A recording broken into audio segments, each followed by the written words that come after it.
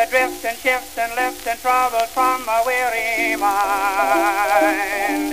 God, is it just me, or are these copyright-expired intro songs getting crappier? This one is Where the Lazy Daisies Grow by Frank Crummett. If you ask me, it does not rock as hard as some of the other copyright-expired songs we've had. It doesn't thrash the way, for example, Does Anybody Here Want to Try My Cabbage did, or Hinky Dinky Parlez-Vous. This one, it's just kind of, it's amazing to me that 100 years ago, you could have a record that was really just a honky with the ukulele, and there is no other way to describe this song. I'm sorry to use that word, but this is a honky with a ukulele. I am a white guy. You probably put two and two together there. I can't believe you could make that, and people would be like, yes, I need to run out and buy that record. I need this shit in my life. How much is it? 40 cents? A week's wages? Sure. I'm going to put that on, pour myself a phosphate, and crank the Victrola till my wrist is sore, because I have to have Where the Lazy Daisies Grow in my life before I die of diphtheria, which, statistically, is probably in about a week or two. Hello. Welcome to the I Might Be Wrong podcast. This is the audio version of my Substack, which is called I Might Be Wrong. You can find it, of course, at imightbewrong.geocities.askjeeves. Check me out on Friendster. Check me out on MySpace.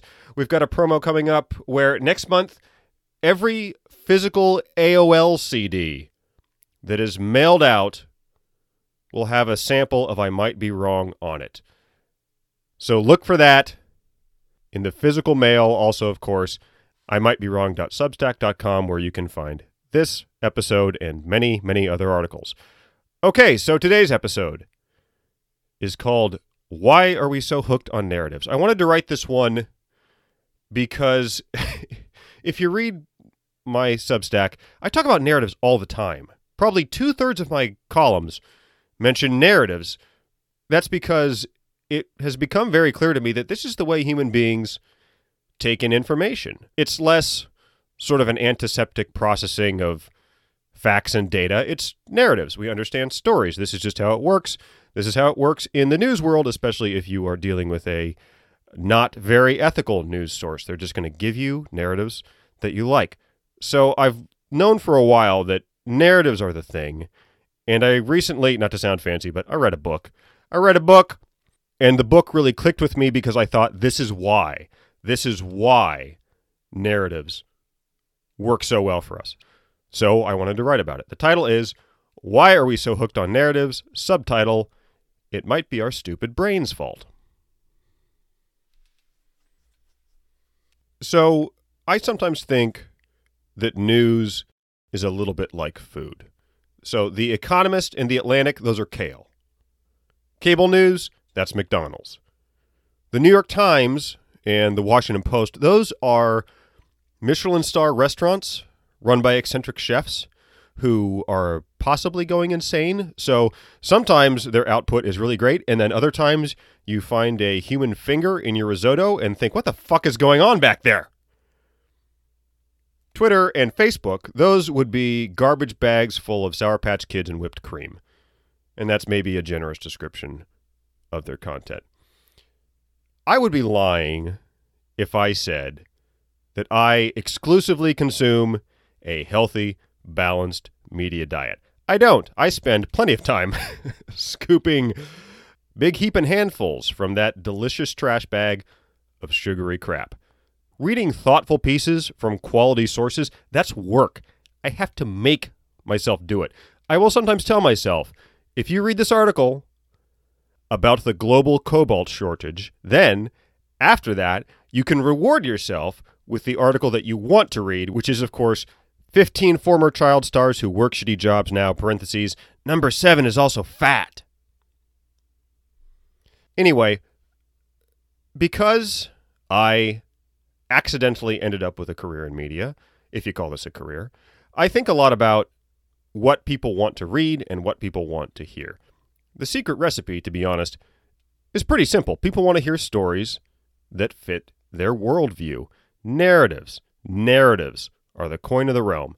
There are exceptions, of course. One of the great things about Substack is that some truly outstanding newsletters are making independence their brand. I'm talking about slow boring. I'm talking about no opinion. I'm talking about single-minded. Anyway, a few people are stubbornly independent in the best possible way, but the big money really isn't in telling people stuff that is new or that they might not want to hear. The big money is in telling people stories that confirm what they think they already know.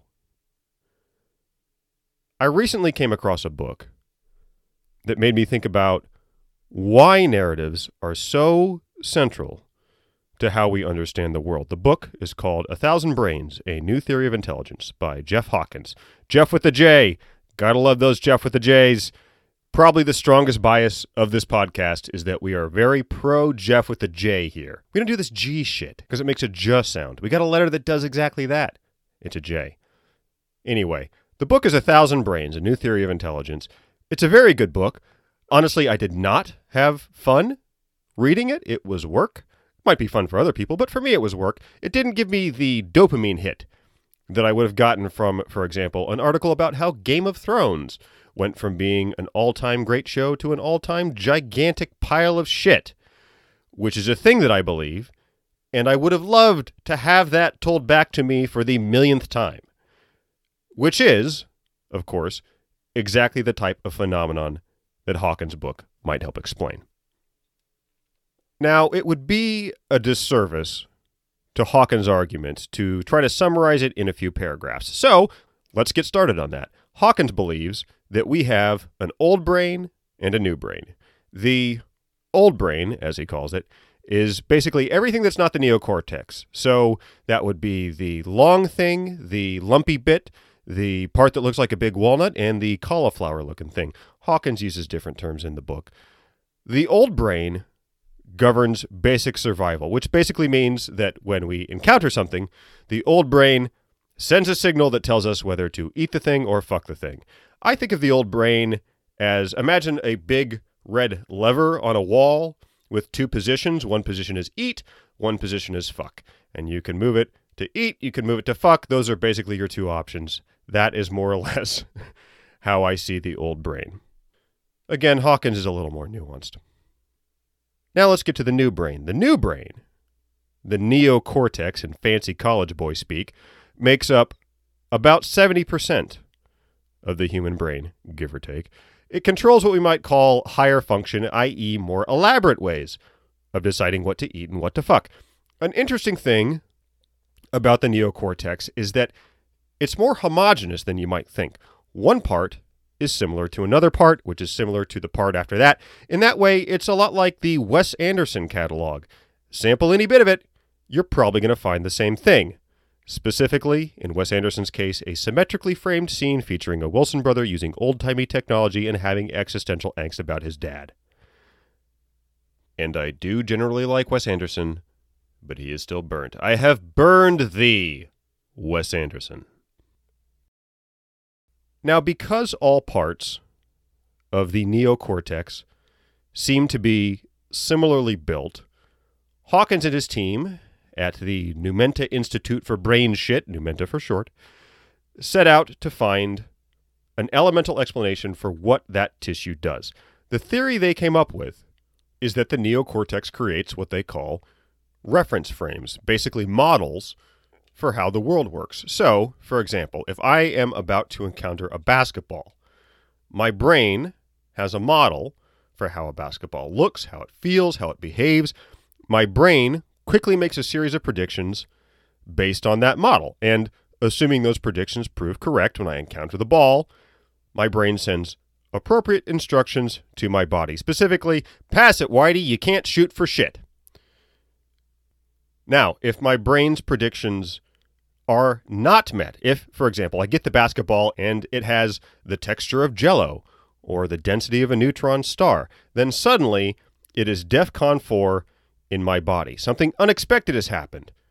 That represents possible danger and demands my attention. Hawkins calls this general theory of function the 1,000 brains theory, I assume after the cognitive scientist Archibald Thousand Brains. My God, that is a stupid joke. I'm leaving it in.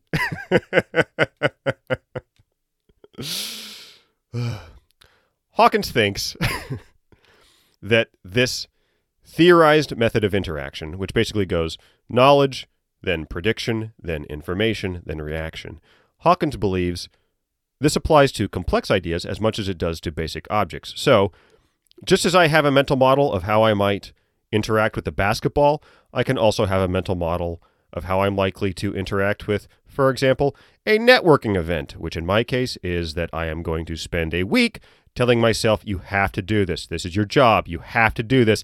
And then I'm going to go and bail after 20 minutes and decide, yeah, I'll just be poor. Problem solved. I will just be poor. At any rate, anything that can be imagined can also be modeled. I can have a model in my brain for concepts like democracy or justice or mathematics. Hawkins believes that to be highly intelligent is to have a highly accurate model of how the world works.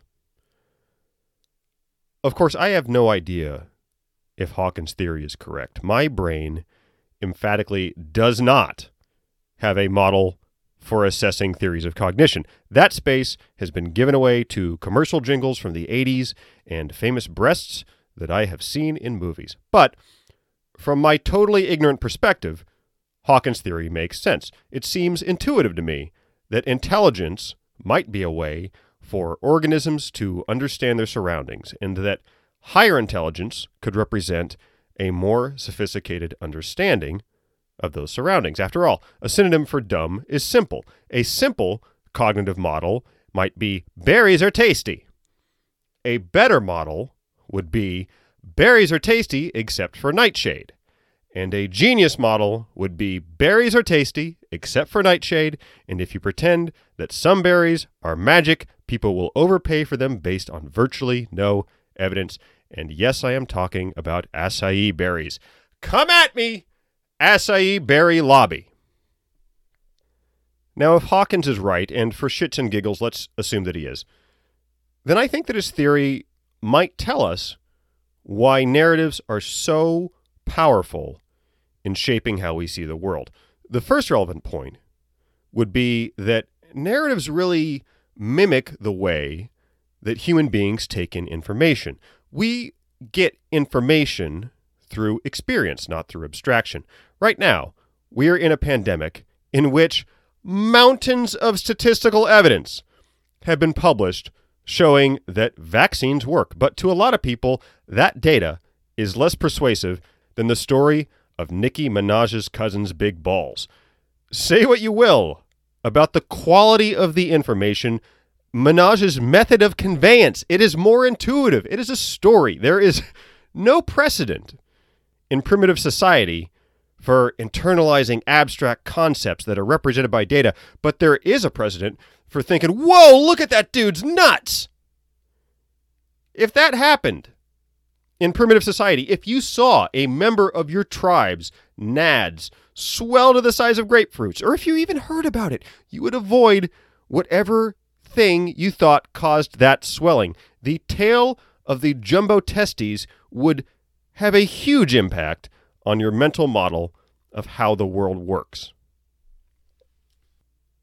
So first, stories affect how our model is built. And then once the model is built, we should recognize that there's not really much reason, much incentive to adjust it unless you have a really concrete incentive. And if we're talking about politics, political engagement isn't typically a highly efficient method of achieving personal goals. In terms of direct personal benefit, a crude model of the political world, that's probably going to work about as well as an elaborate one. Plus, since experiences shape our models of the world, whatever model a person develops, it's probably going to be self-serving anyway. So there's another reason why there might not be a huge incentive to revisit your model and adjust it, which is to say, once you've got a model of how the political world works, you're probably not going to spend a ton of time and effort making that model better.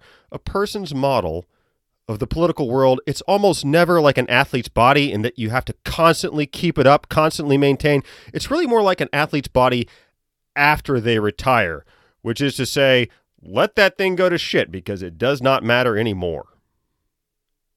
So, since there is only rarely any real incentive to improve your political model of the world, there is also no incentive to seek out better information. In fact, if you think about it, there's really a clear disincentive because new information could be threatening. And I'm going to pause here and say that on the written version of this column, which you can find at imightbewrong.substack.com, somebody in the comments section, a lady named Marie Kennedy, posted a comic strip that I think illustrated this concept really well. I had never seen it before, but she posted it and I read it and I thought, wow, yeah, that's what I'm talking about. So again, it's in the comments section.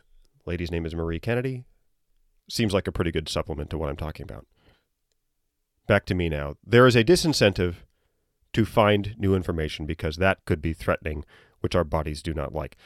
Returning to the basketball example, if someone threw me a basketball and I caught it, and I found it to be as dense as a neutron star, that would be a surprising and unexplained change in my environment.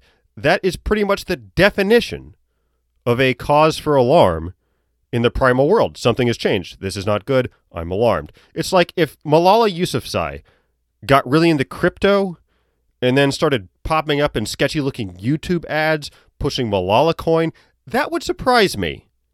That would throw me off a bit. It would create cognitive dissonance that would cause me stress. I would then have to either live with that stress or go through the hassle of tearing down my old mental model and creating a new mental model of the world that can accommodate Malala Yousafzai in a flat-billed Supreme hat with the sticker still on the bill, showing off her Lamborghini and telling me that I, quote, "gots to get sprung on this coin, kid." I would really be better off without that data. I do not need that kind of mental turmoil in my life. We have an incentive to avoid surprises and cognitive dissonance. Therefore, the obvious incentive is for me to try to only encounter information that already fits the mental model that I have. This is a lot more possible today than it was, say, 20 or 40 years ago. The splintering of media makes it easy for me to only encounter narratives that match what I already believe. Twitter and Facebook's algorithms basically guarantee that this will happen. Now, back in the day, finding bespoke news to fit my worldview, that was tough. If I didn't like what Walter Cronkite was saying, I could flip over to NBC and have David Brinkley tell me pretty much exactly the same shit, but those were pretty much my two options. Also, Cronkite and Brinkley might have had some qualms about aggressively cultivating their coverage to reflect their audience's beliefs. By contrast, today, cultivating your coverage to reflect your audience's beliefs, that pretty much is the business model. People in media, if you think about it, I don't know if I count, they have every incentive to simplify things. The less nuance they provide, the less likely they are to disrupt their viewers' models of the world. Also, if mental models get more sophisticated with intelligence, then by presenting a highly complex, nuanced version of reality, by definition, that's going to limit your audience. You want to go for that big, meaty part of the bell curve. Much better to omit the bits of information that your audience doesn't like and then double down on the bits of information that they do. The goal is always to confirm and never to confront your audience's beliefs. Every story should be a parable, a morality tale, in which you find a fresh and exciting way to tell your audience, you are right. You are right and you are smart and everything you believe is correct. The result of this is news that is essentially comfort food. It is safe, it is reassuring, it flatters our intelligence, and it never forces us to do the work of tearing down our mental model and building a new one. Because, to get back to where I started, obtaining the information to build a good model is hard. It sucks, and it is not fun. Personally, I don't want to read Jason Furman, who is a very good economist. Look him up on Twitter. I don't want to read him or the Financial Times to think about whether I've been too dovish on inflation and how new information should inform my opinion going forward. I don't want to do that. I want to watch that compilation of Orson Welles wine commercial outtakes for the millionth fucking time, which I, of course, have posted on the written version of this episode. I highly recommend that you watch late period Orson Welles, clearly drunk, stumble his way through a wine commercial. Let me drop a quick bit of that audio in here. Here's Orson Welles. Action, please. Ah, the French. God, that's good. One more time. Ah, the French. At least as good as Citizen Kane. At any rate, the point is, the video is fun, and I want to watch it because it confirms a thing that I already believe, which is that many people we hail as geniuses are actually just weirdos. It is a fun, world-affirming trifle. It's junk food. And junk food is fine in small amounts, but let's all acknowledge that our entire news diet should probably not be junk food. We should probably be adults and consume something that has at least a little bit of substance sometimes. And that's the episode. Can we hear Orson Welles one more time? Ah, the French. That literally makes me laugh every single time I watch it, and I've watched it 100 times. I hope you enjoyed this episode. I did say both honky and whitey in it. I apologize for that. More racial slurs than I was going for. I'm in a real tough spot because I don't think racial slur, even if it's, my own group, quote unquote, probably shouldn't use them, but honky's a real funny comedy word. Honky's a funny word. Oh, I'll think about the ethics of that some other time. In the meantime, I hope you enjoyed this. This episode and many, many other articles are on my Substack, which is imightbewrong.substack.com. It is completely free at the moment. I will be back next week with another episode, so thank you very much for listening, and bye for now.